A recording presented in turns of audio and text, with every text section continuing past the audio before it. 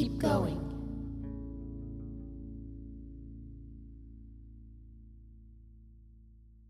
Hello. Welcome to another episode of Keep Going.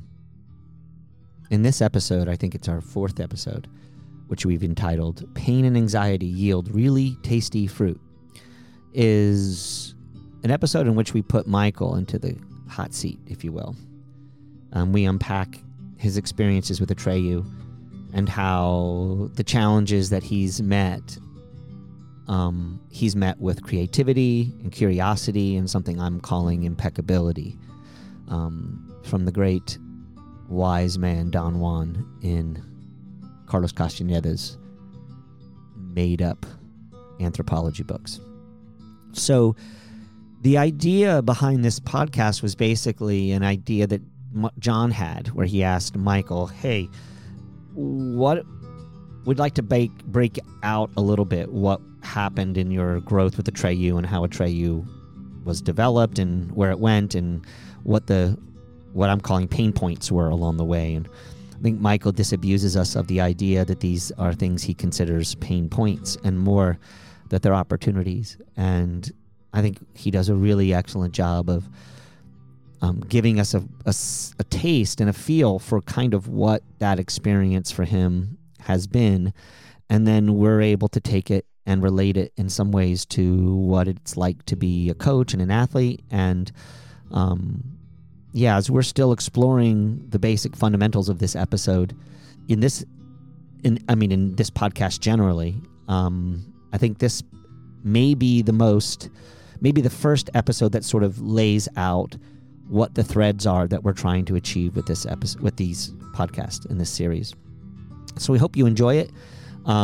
It's really interesting. Right after this episode, we were standing out in the parking lot of Michael's condo, and we came up with the name Keep Going. And I think you'll find in this episode that theme keeps turning around and around and around for us. So hopefully you enjoy it. It is heavy on the Michael and the Atreyu story, but I think that's what makes it beautiful and interesting, and I hope you enjoy. So with no further ado, I bring you the episode we call Pain and Anxiety Yield Really Tasty Fruit. I know. This is awesome. All right, so the goal here is to talk about the idea that if we knew how hard it was, we probably wouldn't have done it. In what context? Give us a little context there.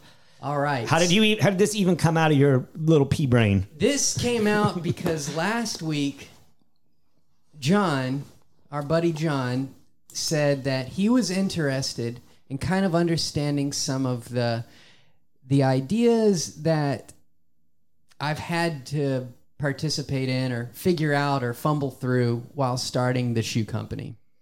And he expressed a really cool interest in that. And although I kind of shy away from talking about stuff like that a lot, I spend a lot of my time trying to get away from check out how cool this is. I had learned Adobe Illustrator and now I know it, or I can build a website or something like that. But I thought there was some stock in it. And I like John's interest in that. And then I liked your interest, Steve, in saying kind of where's my equity or collateral in the conversation and what can I offer? So maybe through this conversation we can explore that a little bit. And so the theme that I came up with is essentially, which is my overall idea, is that sometimes you just got to jump in and just start learning stuff. So I don't know how we want to breach that. It's so interesting because that's exactly what we're doing with this podcast. Yeah. So this is our 4th cut. Who knows whether this will ever see the light of day? Mm-hmm. Who knows what order it'll see and how it'll see? But this is kind of what we're doing at the same time that we're trying to unpack your experience in Atreyu and being an entrepreneur and starting a shoe company, especially because we're also trying to figure out what is this thing we're doing together, the three of us. Mm-hmm. And I think that maybe one of the coolest parts of what we're doing is, I said to the guys the other day, I think we need to have a through line, a thread that we can wind through everything. But do we? because if I knew in advance I know how hard it was going to be, would I do it? I know. It's the ultimate paradox. So I say, fuck it. Let's just roll, and who knows? Like, who knows where it goes? Well, and this week, I'm just trying to be light, just super light, as opposed to last week. I was kind of thinking about what I was saying. This week, I'm just trying to be present, have a good conversation, and see what happens. Well, you better, because we're coming at you. All right. Yeah. Because most of this is going to be, I mean, as much as John and I will likely talk about our own selves, because we have a tendency to talk about our own selves, because all we tactic. Know. I can just relay back a question and go get a breather in the other room. Yeah, we know that. But yeah, I don't know. I guess, Steve, would you like, see, this is where I don't want to think too much. I'm already thinking too much about it and trying to figure out the common thread. Well, so let's frame it for people. Again, we're bringing two different ideas in play here, right? What are the two different ideas? One is that at the start of anything, if we knew how hard it was going to be, would we do it in the first place? Right. And what's the second idea that we're threading through here? That we're not actually threading, we're actually presenting as because the thread would mean it would be subtle. Yeah, exactly. It's basically the idea that there's shit we need to know that we didn't know that we needed along the way when we decided to do the thing that we wanted to do. That we didn't have the skill set. Exactly. And that we had to learn the skill. So number one, we didn't know the pain. We didn't know the pain, and we didn't have the skills, but yet we still did it. Yeah. So it's a two-parter. It's the emotional and the skills aspect of it. So those are the two kind of pillars of the idea. Well, we know you've been perhaps your whole life sort of an entrepreneurial mind, right? That's just the way you think, right? Mm-hmm. I suppose. I mean, that's when we were sitting at the dinner table or the breakfast table, it wasn't, where are you going to go to school? It was always, what are you going to do to provide some type of value? And it wasn't exactly framed in that context. It was always because that we were busy-minded thinkers. We were always just trying to figure shit out. Yeah. And it was, I never thought about where I needed to go to school. I only thought about what would kind of the legacy be of the efforts that and how can I figure out outlets to invest in that kind of scratch that itch. Yeah. So you arrive at this point where you have it in your head that you'd really like to design your own shoe because you've found a couple shoes that you really enjoy and that make you enjoy your running more and all this kind of stuff. And you think, man, I should start. So do you buy starting a shoe company for dummies? Do you go talk to a shoe designer? Because this is not the way I think. I would think if I thought I need to start a shoe company, that's the end of it right there. My brain doesn't work beyond that. I'm like, I need to talk to people who know what, I'm like, I can draw pretty shoes. Right. But that's not, and your mind goes, what doors do I need to open to get this ball rolling? You said no, he said yes. Yeah. My brain just shuts off at that kind of thing. And yours is like, well, I'll try all the doors. The spoiler alert is that I've come up with this philosophy that you're going to hear me use all the time because I'm repeating it because I'm trying to repeat it. But it's huge goals are just a series of tiny victories strung together in a meaningful way. And that's my life philosophy. Okay. And I've coming through the pinball machine, thrown down a mountain a few times trying to win the game that's what I've kind of come to realize. So that's the spoiler alert. Okay. But getting into it, did you know that when you started? No, absolutely not. It was to me, it was built off of some type of resentment or some type of personal self-esteem issue or the clinical unresolved childhood issues, kind of an idea where it was like maybe I got made fun of in school and needed to do something cool. Right. Like some girl told me I had big ears one time. So I learned that, after I got this little surgery done on my ears when I was in like 7th grade, that they pulled them back because they were fucking huge ass ears, and and I got them pulled back. And John, you're making mic noise. Unbelievable. It's awesome. I'm so sorry. My glasses are all. I apologize. But essentially, I learned that like. That's anger is a gift. It's exactly. It was like this thing that it was like.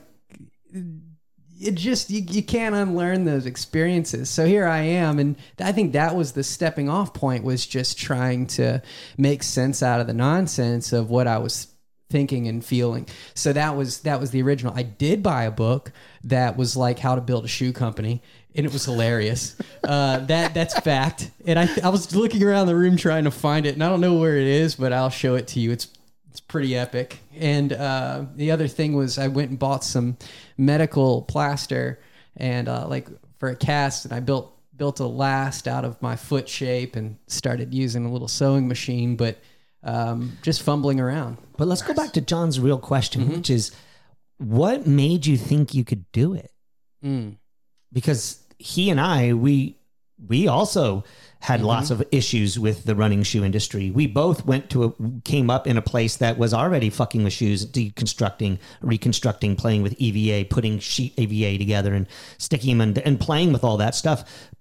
And we're not, neither one of us are engineering oriented, but we definitely had a very big interest in it. And we had no concept that we should start a shoe company. So there's something special in you that made you say, not just anger, right? But something that said, what's the pain point for you? Like, why is it like, why I got to do this? Like, what's not out there? Like, there was no expectation on it happening. In fact, I kind of cloaked the goal into what's the initial like public offering of the idea was me going on Instagram. I was living at my grandpa's house at that time, and kind of taking care of him and hanging out and just working at the bike shop, Southern. And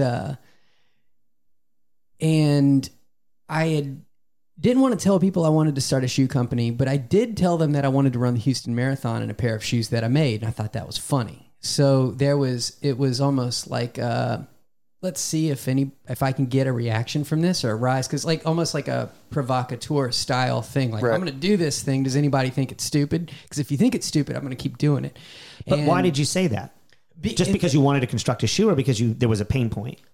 There was no pain point. There was a desire to feel something inside. For me, if I'm being brutally honest, I just kind of wanted something that I felt was special. I don't know what special means in that context. Maybe I just wanted to. Some people do things to feel things. You know, I just wanted to feel something. I wanted to have an experience, and I was using Instagram and stuff at that time just to create experiences. Like, if I put this out there, will it make me feel a certain way, and kind of, is it going to happen? So there was no, initially when I wanted to start what was to be Atreyu at this point, there was no rational outcome. I had no money, to really fund the thing to its entirety, and there was no plan, and there was really not much of a commitment at that time.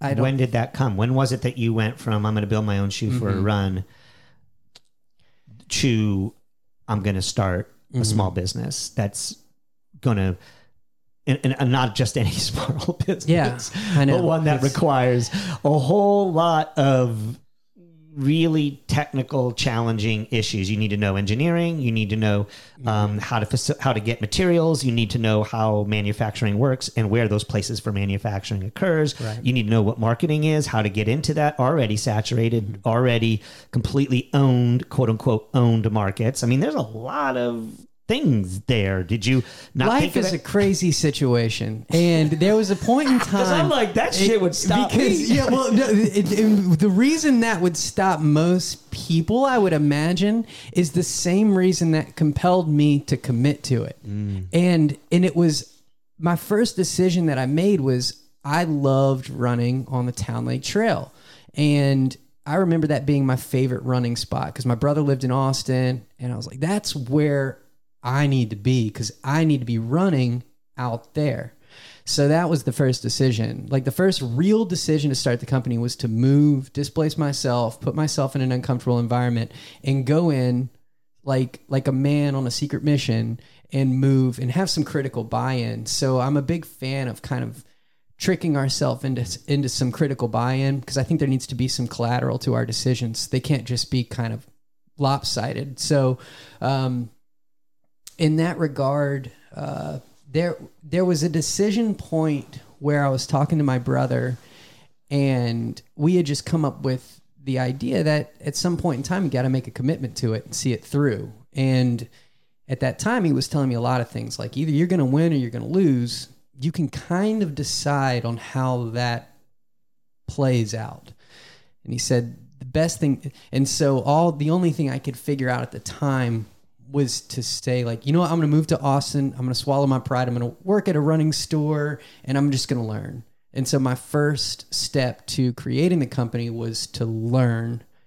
And it was very uncomfortable because there was so much that I didn't know. I didn't know anything at that point. I didn't even know what probably dual density foams was at that point. And that's like most real runners know what that means, you know? So like I started from literal scratch on that. So the thing that would stop a lot of people is the knowledge almost. And the thing that I think would stop a lot of tenured designers breaking off from Nike or Adidas or somebody massive with a great job probably in the design department or the industrial design department is because they know too much. They just know a little. They know how scary it's going to be, and they know what the future holds. I didn't. So my naivety was like the thing that was like, okay, all you got to really do is just move to Austin, go get a job at the running store, learn from there. You'll meet some people, you'll ask for connections, and that's what it was.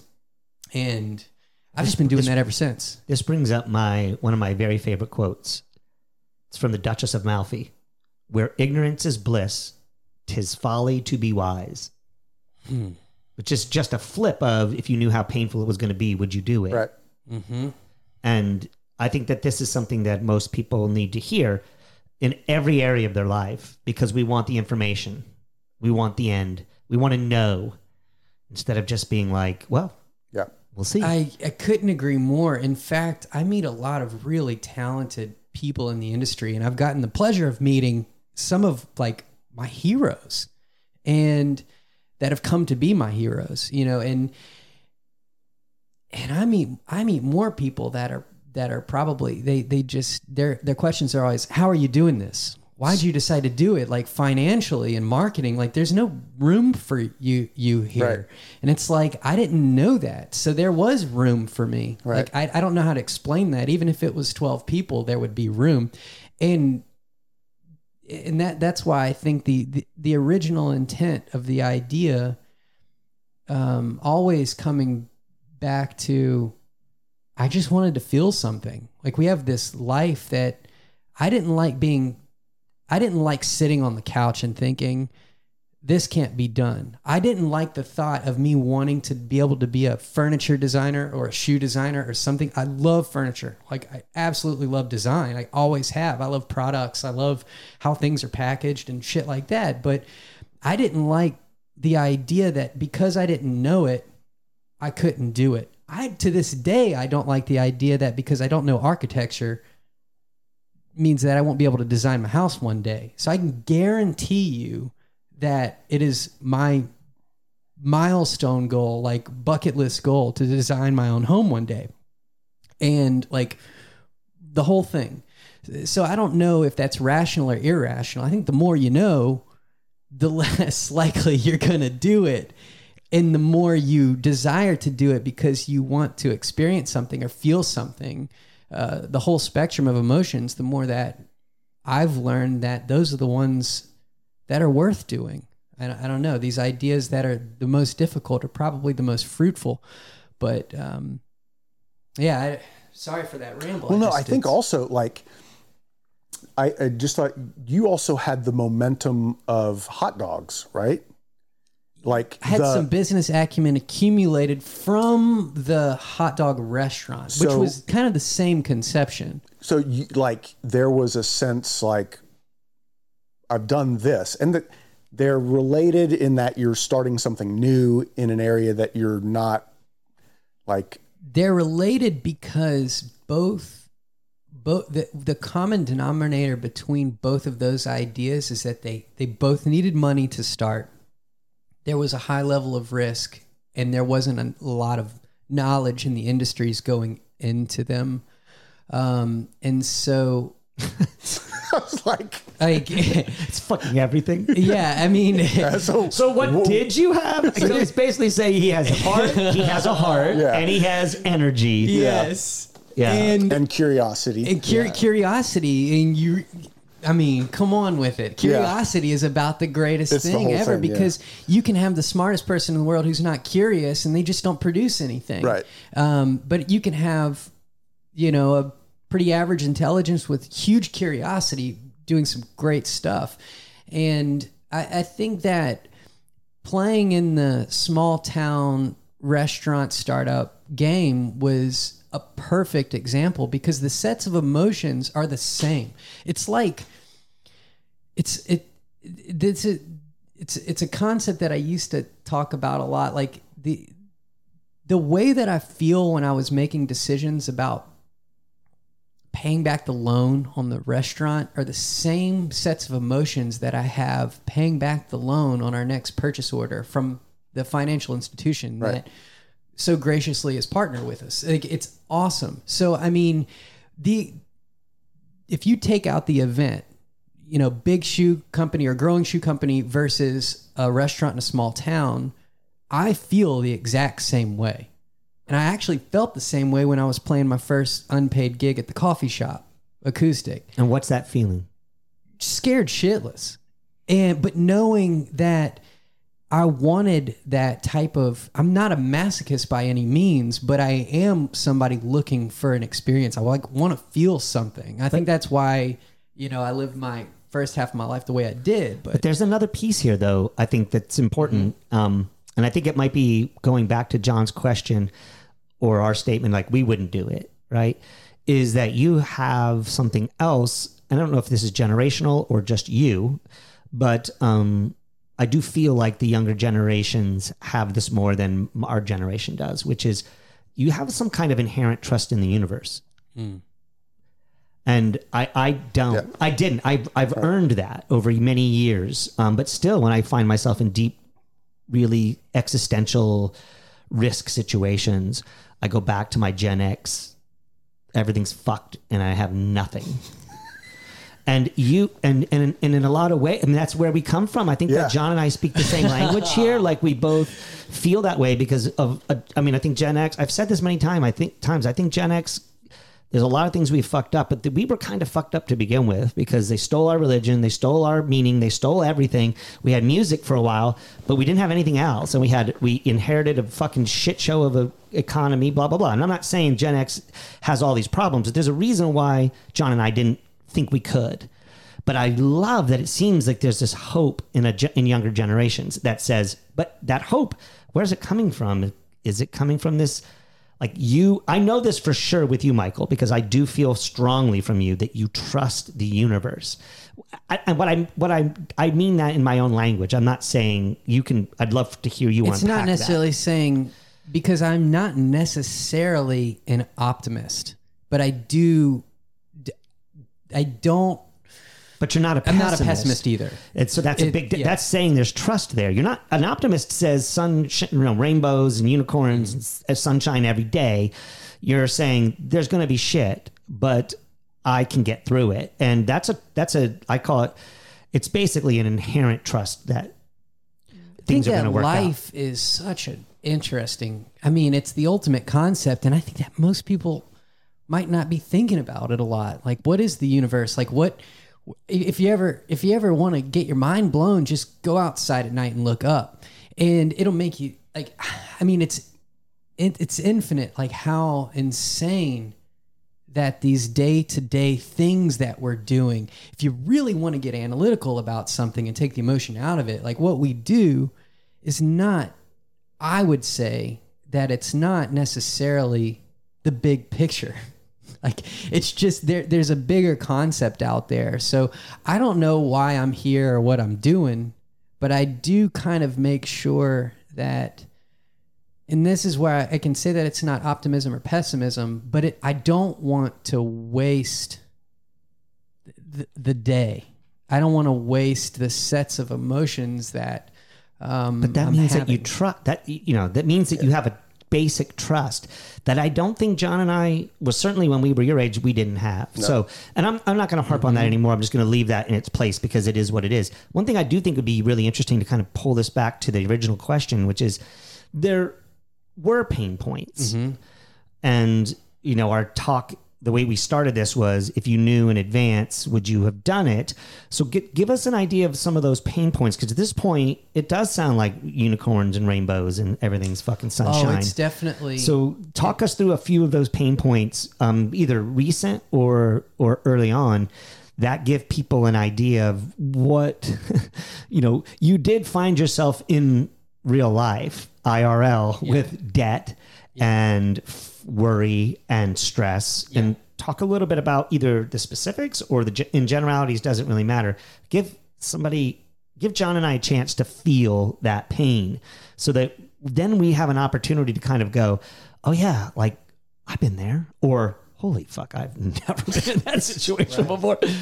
Something interesting to set the kind of ground floor on what I'm about to say is that I've been an inherently guilt-ridden person since I was a kid. I remember feeling guilty about everything since I was just the youngest of age. I don't know where that comes from, but I do know that I'm motivated from it to kind of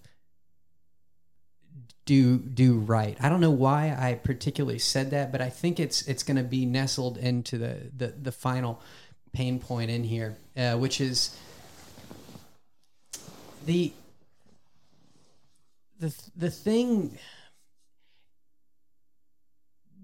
that I don't want to come across is that I don't live with stress, because I do, and I always have. And I don't necessarily want the stress to be related to the shoe company, because I've always been, maybe guilt is not the right word, it's anxiety. Like, I've lived with anxiety a lot of my life, and sometimes I'm mistaken that is guilt. And I for that, I don't know where that comes from or what that means. But the thing that I've struggled with the most is that cool, fun, I just want to feel something idea in the beginning has turned at certain points in time into being a nightmare.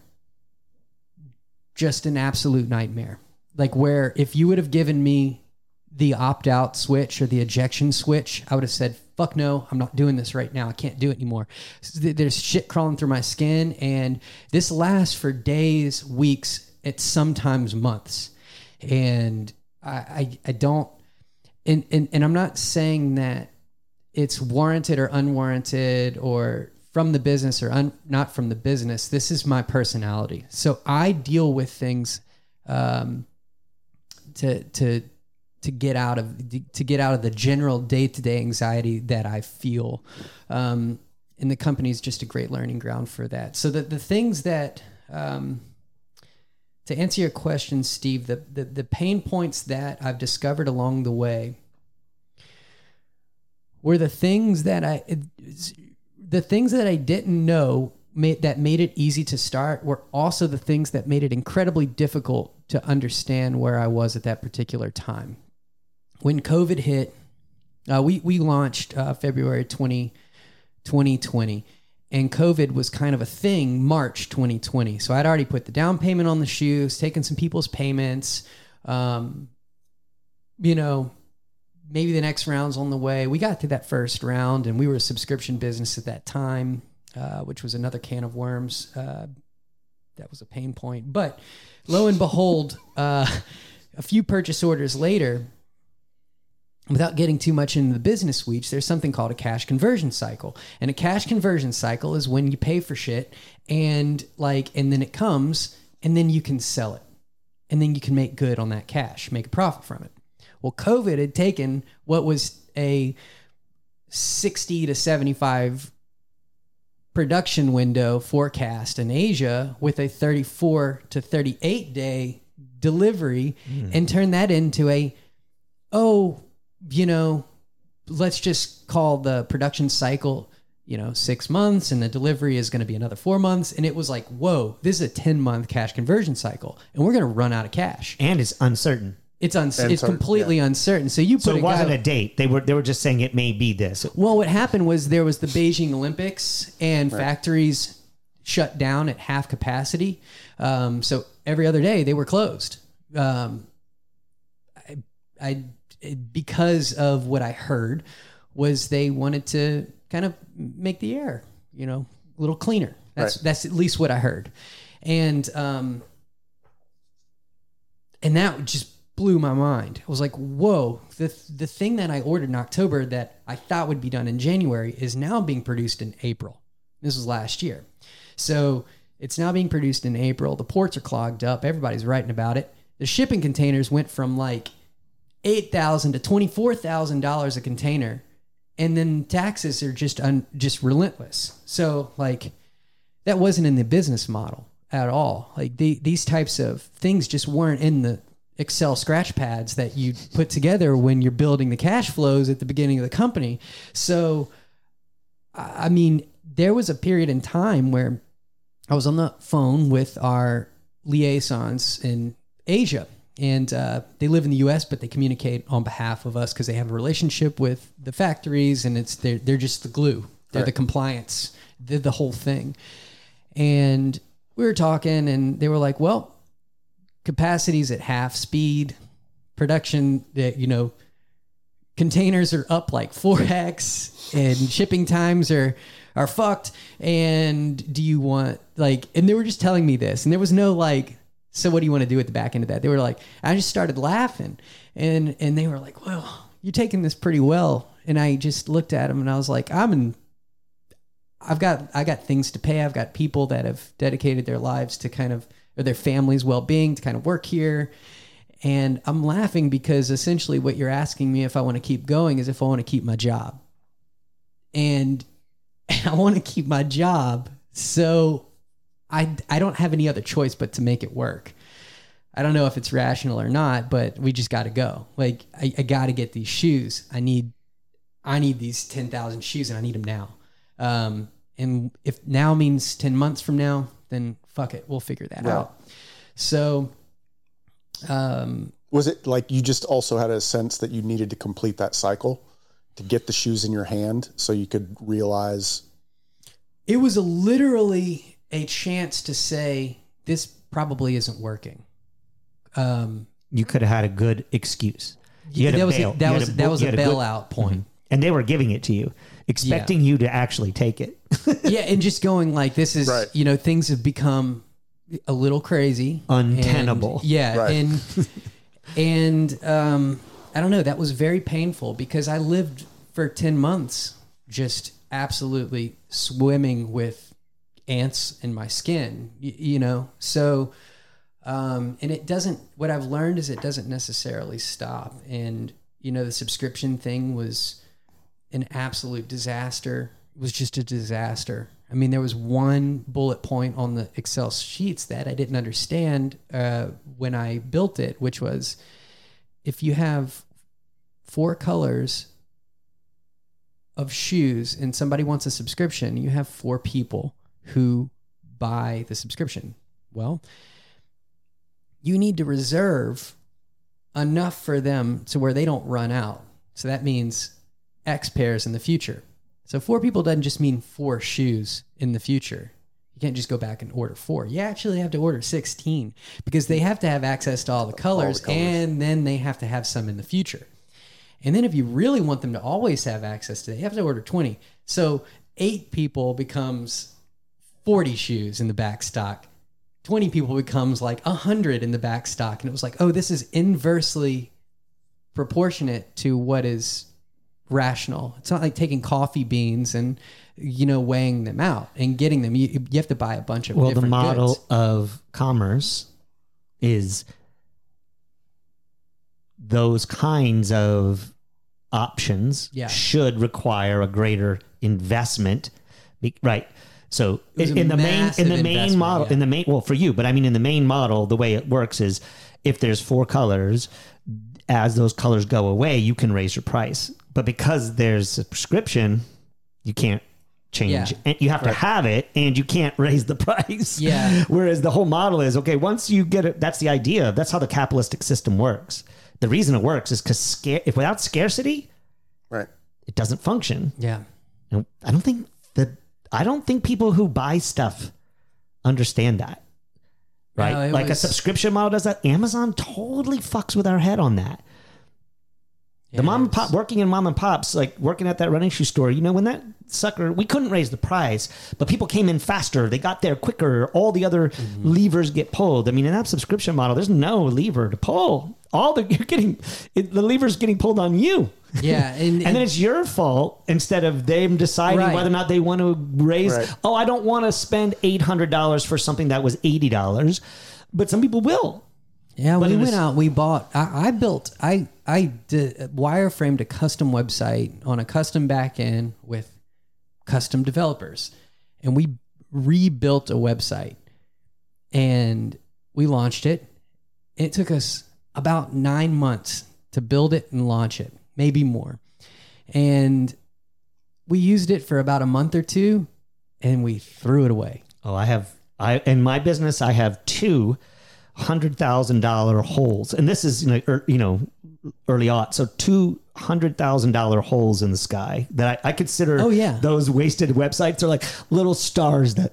Yeah, I put a lot of money to get to that star, and it blinked out before you actually. Yeah, exactly. I mean, these are like I built this whole ship and got all this engineering to get you up there, and then it went away, and you're like, oh, you could buy a couple Ferraris if you wanted to, and drag them behind a Hummer on a chain for the amount of money that I've wasted making mistakes. It's like you could have at least had fun and run them off the Great Canyon or blown them up with your own incendiaries or something. Exactly, but that would have been great marketing as well. Just put some Atreyu logos on them, and then all of a sudden we're in the news. But instead, that was just a quiet one night. It was like, this isn't working, and you got to go pivot, and it's tough. It's just so. What tough. I'm hearing from you is you just put one foot in front of the other. Yeah. Yeah. I mean, we can make it as complicated and as challenging, but basically what you said is no. You can quit or you don't. Right. And then if you don't, you put one foot in front of the other. But I love this because I think it's really important to get people to hear. We wash this stuff under. We heard this whole story. I felt Michael's pain. I don't know if you did. I felt Michael's pain. Definitely. But yet at the end of the day, what's his option? Yeah. He's impeccable. Yeah. So he's got responsibilities, and he will stand for his responsibility, and he could turn and pivot and go, I'm going to go stand in front of my employees and tell them I'm out because we can't make this work. And they would have understood, and they would have moved on, and life would have been fine. Or he could keep going. And it doesn't sound to me like he really understands why. Right. Or how. It's just in that moment he did. There's no rational. You just did. Yeah. And I think that these people, reason is way overrated. Way overrated. Rationality is not how we operate. We have at least 200,000 years of being a species where up until 2,500 years ago, reason didn't even exist. Mm-hmm. I mean, people were reasoning, but it wasn't a thing. So do you think that our nervous system understands reason? And yet we've got it as this hugely important, most essential, critical human skill set. No. Skill set is doing what he did and saying, I'm going to pivot and I'm going to go this way. And I don't know why. If you go down the reason road, why is he successful? Because he doesn't go down the reason road. That's my point. Yeah. I get so much comfort from talking to my brother because he's kind of he's gone down this pinball machine probably 10 years in front of me, 9 years in front of me. And I called him about something the other day, which was the culture, kind of how do you think about that? Like, what are you thinking about some of these? Because inherently, I have an idea of what kind of it might look like in the future. You know, if this company does have the legs on it to go 10 years in the future and stuff like that. But it's like your job is not to be rational. Frankly, it's to be irrationally in charge of its momentum. And that's it. That's all you have to do. I mean, you have to be rational. You have to take people's feelings into account. But it is not when you step out into making a decision to go into the unknown, training for the first marathon, and you have zero idea what that's going to entail. It's kind of that arc where it seems kind of cool to be like, I'm going to go run track. I'm going to do track intervals on Tuesdays and Thursdays. I'm going to do my long runs on the weekend. Like I'm going to sign up for my first marathon. I'm going to do the cycle. But if you kind of download an entire series of emotions and kind of what you go through in that cycle, and you re-ask that question, I bet you a lot of folks would be like, you know what? I'll just put this off until next year because I don't know if I want to go through that right now. But at the end of the day, they don't have that experience of getting on that plane and flying to Sacramento and going to CIM or going to Houston and running the Houston Marathon or Austin Marathon. Like you don't get that experience. And there's something interesting about not knowing all of the emotions that are associated with it at the onset. I think about, so my diatribe against rationality, you don't have to be rational if you're impeccable. So let me unpack impeccable. Impeccable means that you stand, who you are, you stand for. Mm. So there's a lot of flexibility to who you are, but who you are, you'll stand for. And if you do that, you don't actually have to be so rational because at the end, the buck stops with you. And this is so critical. It's something I teach in my coaching all the time is you can write, you're free to write whatever check you want to, but you're going to have to cash it. Mm. So, and you don't actually have to have the money in the bank in the moment. No. Mm-mm. If you thought about the money in the bank, that would be rational, wouldn't it? Yeah. But how many times, John, do you have athletes writing checks they can't cash? Well, the irrationality, I think, is part of the creative element too. Like I imagine when you were a kid, you were puttering around with like taking stuff apart or looking at or reading up on things, research. You probably from a really early age had that inquisitive mind. And so irrationality for you, that inquisitive mind has like, you've wired yourself to be comfortable with irrational decisions. You know what I mean? Mm. You're pretty comfortable with that. And most, like for me, if I like irrational decisions took like 20 years out of my life and just threw it, you know what I mean? Like I'd really rather, and so I don't you have a comfort level with like sort of stepping off into something that I'm just hugely that's envious. So interesting that you would say that. I'm just hugely envious of. The weird thing about being irrational is it almost feels like life or death.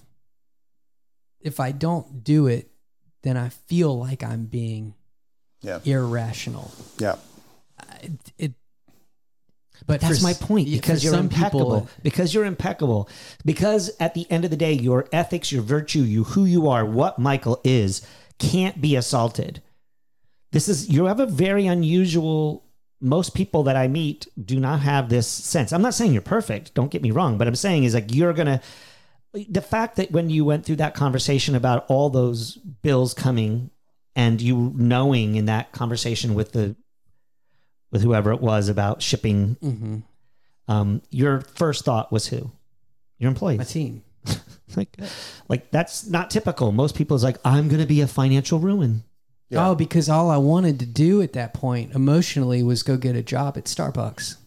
Oh, it would be a lot easier, wouldn't it? And I'd start playing music again. And what I wanted to do deep down inside was like, this is the out. You're going to the cabin. Going to the cabin in the woods. I'm going to go record that folk album that I've never recorded. And for whatever reason, it feels wrong to do the right thing. Like, I don't know why. And I don't know. I was picking media kind of carousel quotes for the website this morning, because apparently they help with your conversion rate on your website, which if y'all want to learn about that, we can talk about it one day. Very, very exciting. But the only ones I found out, the ones that I picked was like, they need to do this because it's different. Like, they were almost ironic like comments that I really enjoyed, because it was extracting the idea that Runner's World wrote one that was like, who's crazy enough to start a running shoe company in 2020 with zero experience? Like this one, I was like, that's going on the site. Yeah. It should, Yeah. and it's funny because like I don't know why those are the most intriguing, as opposed to the shoe performs relatively well. Those seem so boring. Yeah. I don't know, but it would be, to me, it would be an absolute disaster just to have a bunch of affirmations on the website as to why people should buy it. I like to give people reasons why they shouldn't, think that this is a thing, and then they're like intrigued. I don't know. It's a very odd situation. I'm the worst marketer of all time because I'm always playing a little bit of trickery, maybe. So what are the things you've learned that you didn't know that you've used for other things? Because that's the piece that sort of the bright side to the dark side, right? Mm-hmm. Not knowing, is this going to all, if I knew in advance, blah, blah, blah, right? We've already unpacked that. But unpacking the more like, so you didn't know how to do, I mean, I watch you running around with a camera. Like you're like, I think it goes back to John's point, curiosity and creativity are so deeply, and I think an impeccability, like a willingness to stand in your place. Mm-hmm. I think it's really important for our listeners to hear that those attributes are things that are learnable. They're very learnable. And they're actually worldview kind of. They're like bigger picture. They're like the space we have used to hold religion in, right? Like the container that we used to, I am, or virtue in the old classical sense of the Greeks, right? Like you started this conversation, Michael, with, I feel guilty, or I am not enough, or I can't. And then it turned into rage and anger. And then anger became a gift that turned into, but what you have now seems to me to be an entire like ethical skill set, or like way of being that allows you to deal with all these other challenges in a way that says, okay, bring it. Like, why do you select that quote? Because you're like, bring it. Mm-hmm. So it's so interesting is this, I first learned it. I heard somebody say one time about their experience with their partner, and they wouldn't have gone through with the committing to this partner if they would have known how difficult it would have been. But having done it, they would have not changed a thing, and they wouldn't have changed the person that they've done it with. So like getting forged through all of the things was far superior than just being comfortable. And I think about what went into it with these ideas, and I've often found that with pain, specifically pain and anxiety, there is always an opposite kind of situation that's associated with that I've become obsessed with. So the more anxiety and like the more pain, like a shadow, there's always a shadow side to it. And the other side of that is for somebody who's like, oh, this guy has low self-esteem. He's got, how he's saying that, but like what comes on the other end of it, there's fruit on the other end. The thing that keeps me going and the thing that keeps me as obsessed with going into the unknown today and why I will choose to do it is because I've come out of it with, I'm an industrial designer now. I will be able to design furniture. I will be able to design shoes. Like, I know how it's done. Like, those were unknown to me. Another my hobby, which I didn't have before, is photography and videography. I came out with a hobby that I'm absolutely in love with. Design for websites and things. Like, some people do it for a living. I guess you could say that I do it for a living because I do it with our website. I built our entire website. I do all the coding. I did some coding this morning on it. Learning simple, like, but to me, it's not work, it's a hobby. So the fruits of these things have yielded kind of this quality of life that with the pain and anxiety comes an entire shift in the life. And the life is, now I live the life of a guy who just loves photography.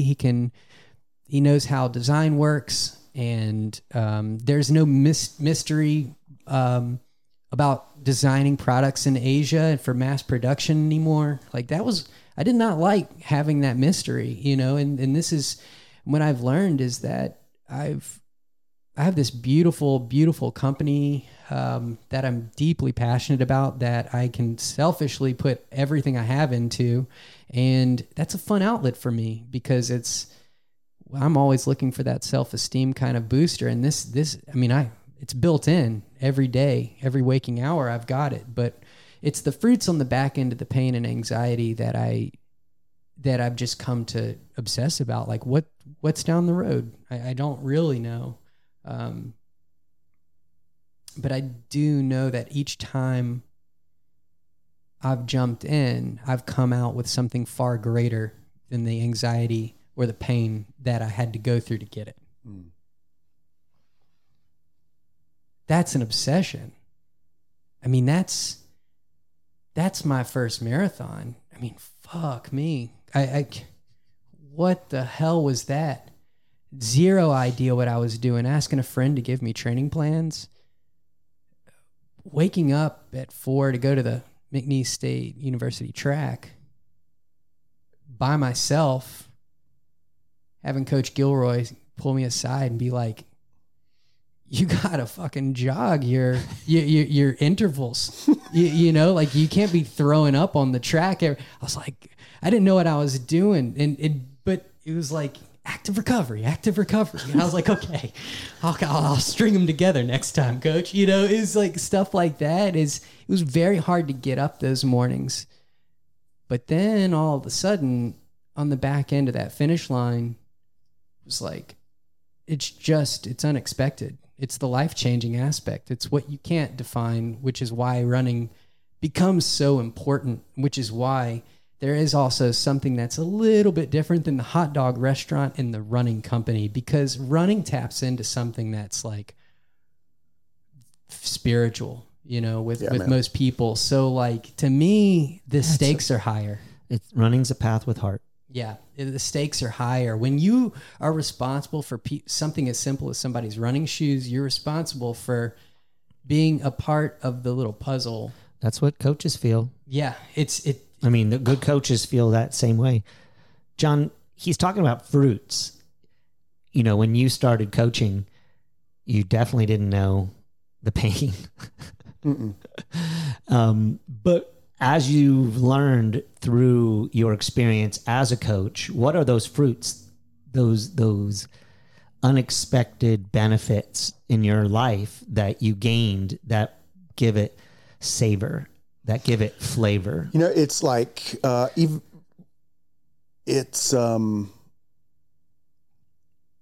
feeling the sense of accomplishment shared. At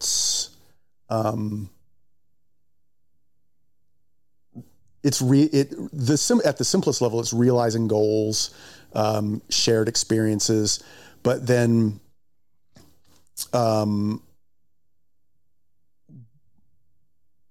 it just just the excitement of watching someone like learn about their limits. You know, it's never, the fruits are never numbers or anything like that. It's always just watching people be really excited. What about you? What about like, has it changed your mental disposition? Does coaching giving you something that's like giving you a reason to kind of go against the grain, or keep doing it in spite of honestly, it's really like my whatever reason or whatever it is I just need to be able to help people manage whatever they're doing, and I just happen to be doing it within the context of running. Yeah. And like that's, if people talk about purpose, it's at the most fundamental level, it's just being of service. That's like awesome. Helping. Yeah. You're like if I'm gonna take, like, if there's gonna be a material thing that I get out of it, it's like I really like seeing people, like, and my kids use this. I'm going to use my kids' language. They always talk about W's and L's. You know what I mean? And so, like, if somebody gets a W, that's the best. What happens when they get an L? Then it's the learning experience. That's all it is. But it hurts. Oh yeah, and you can't put a Band-Aid. You can't put a Band-Aid over the hurt. It's a shit sandwich. Yeah, if the person you're working with comes to the realization that the L is just an L and that's it, and it has no value other than what it says there, then that's the biggest, you know what I mean? Like when, if you don't hit your goal in a race, you get a little, I mean, everybody is like, and then you have to deconstruct. But if you step back a little bit or pan out, that's going to be, you've got this whole spectrum, this chronology of a running career or a business career or whatever.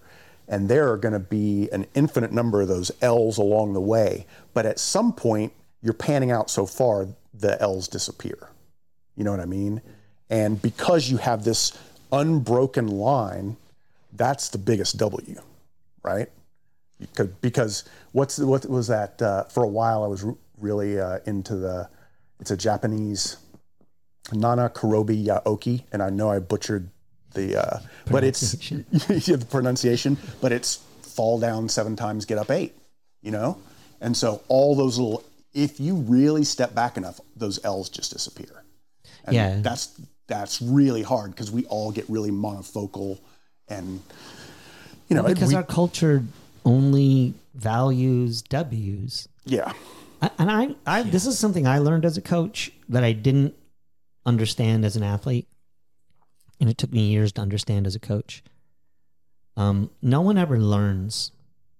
And I think that the ultimate purpose of running, there's a spiritual purpose, which is to get into an awareness space and have a moment and those things. But the purpose of racing, training, right. Racing, is to learn, ultimately, to grow and to learn. Mm-hmm. I have never met anybody that learned from a W. At least most of the people I work with. Yeah. The W is just an immediate launch into the next W. And that there's some addiction or some kind of perpetual W machine. Golly. That doesn't exist. You can't learn from I would go as far as to say is that there's no shoe company without, there's no Atreyu without. You could describe it as a series of wins, but I describe it as a series of losses and what the next move was. Yep. And I think culturally these days, talking about the losses looks a little bit too real when it's out of context. And that's something that I'd really like to see change a little bit. I like seeing, frankly, I'm sorry to say it, I like seeing pros fuck up because it's relatable. Like it's awesome. Like it's. All right, I'm gonna bang my fist on the table and say, this whole idea of this podcast started by me telling you we need to steal the fucking culture, and that's what I'm talking about. We need to steal that. Wins are the way we define ourselves as people or as athletes or as business owners, that our good side is our best side. Yeah. Like, no, that's it's the about problem reframing what the loss is. It's showing that and this is, you want to go into the hero's journey. This is the entirety of the hero's journey. People always think about the hero's journey as started out here, kind of went down, came up top. So constant focus on this. And they forget that there's the loss. There is no hero without reaching the bottom. Right. I don't like the hero's journey personally. I think the hero's journey is a false front. I think it's a Western push on what I call the fool's journey, using the tarot card that's a 0, which is John's tattoo on his wrist, which is an eternal circle, which is there's the top is the bottom and the bottom is the top, and it's all flowing. But we don't learn from these things. If we can steal the culture back to say, own your losses, show us your space. We will revel in your success when we know your loss. And I think, who gets this the most? Women. Women have a much deeper understanding of this, at least in my experience as a coach. Watching them, they do take it hard, but they come back around again. And it's not a requirement of childbirth, right? It's not like an initiation. Right. It's like they're built that way differently than men are. Men are built so much like the hero's journey is the only journey. Wins. And women are like, oh, you take what you get, you keep rolling, you keep showing up, you keep making it happen. And I mean, I don't want to make this a gendered thing, but I do think it's something that I'm adamant about stealing the culture back from shiny, happy people, rainbows and unicorns, and plated shoes, and all I got were wins, and better is best. And I'm a hero. Fuck that. To add levity to it, but staying on topic, I'd like to start seeing shoe ads where it's, somebody like dry heaving or, you know what I mean? Remember, my favorite is the Todd Williams. Is that what you're going to say? The trunk of the car? The old Adidas ads? They had so many good ones. There's one with Todd Williams, who's just like our generation's greatest American distance runner.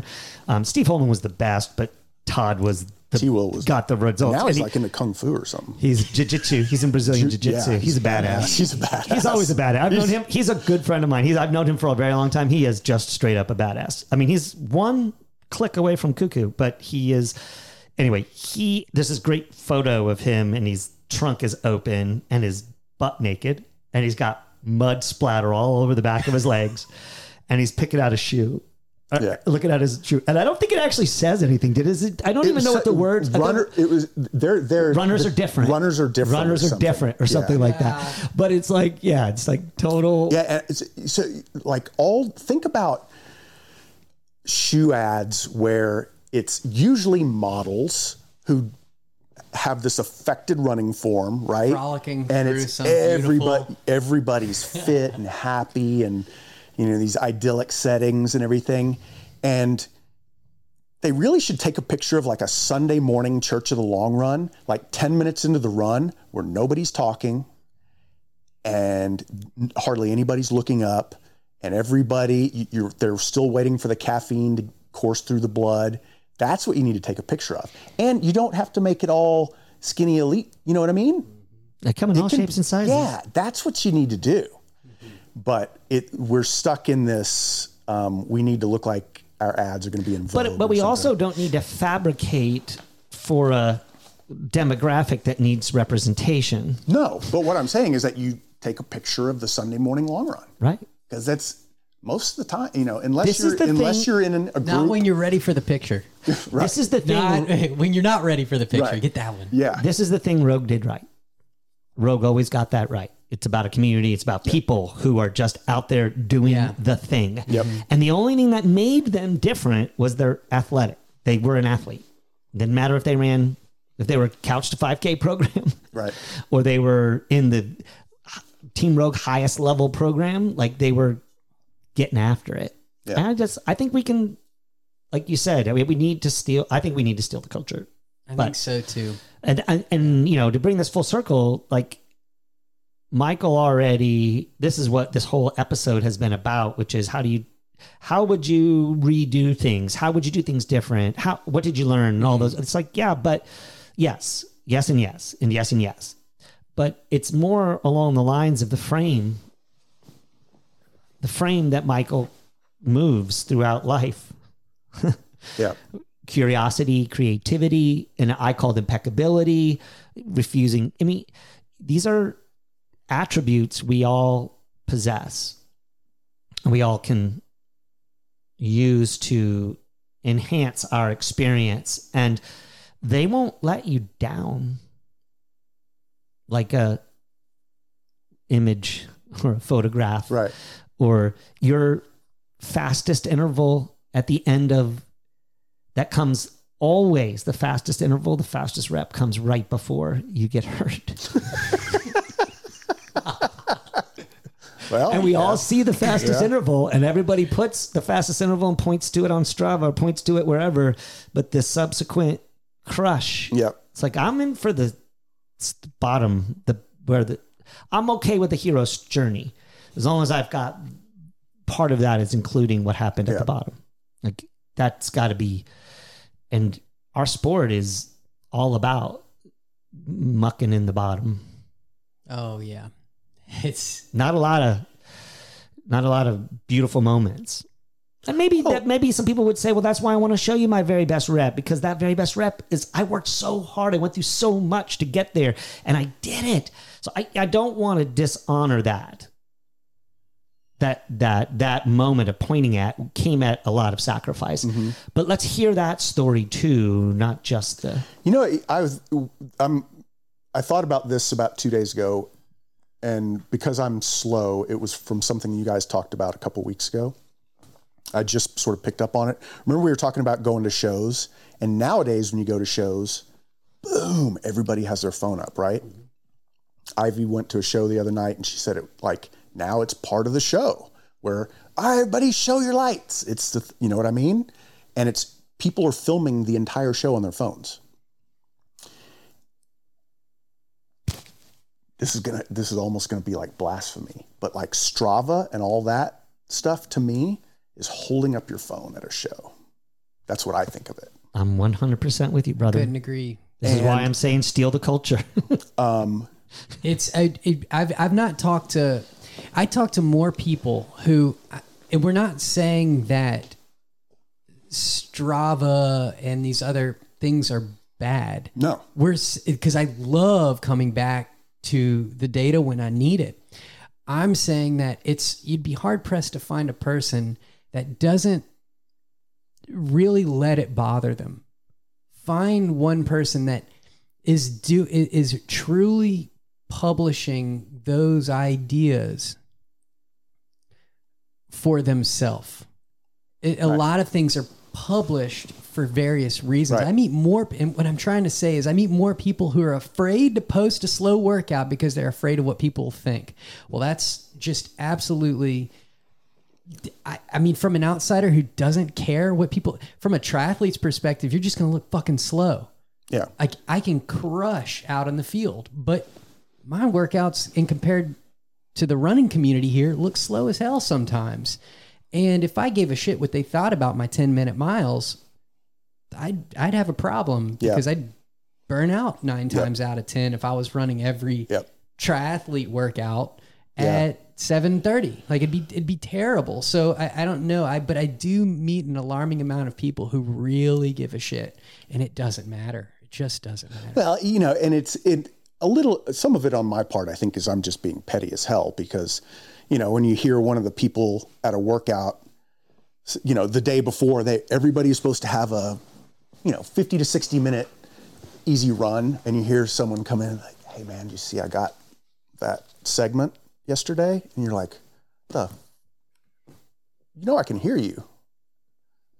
Yeah. Like, come on.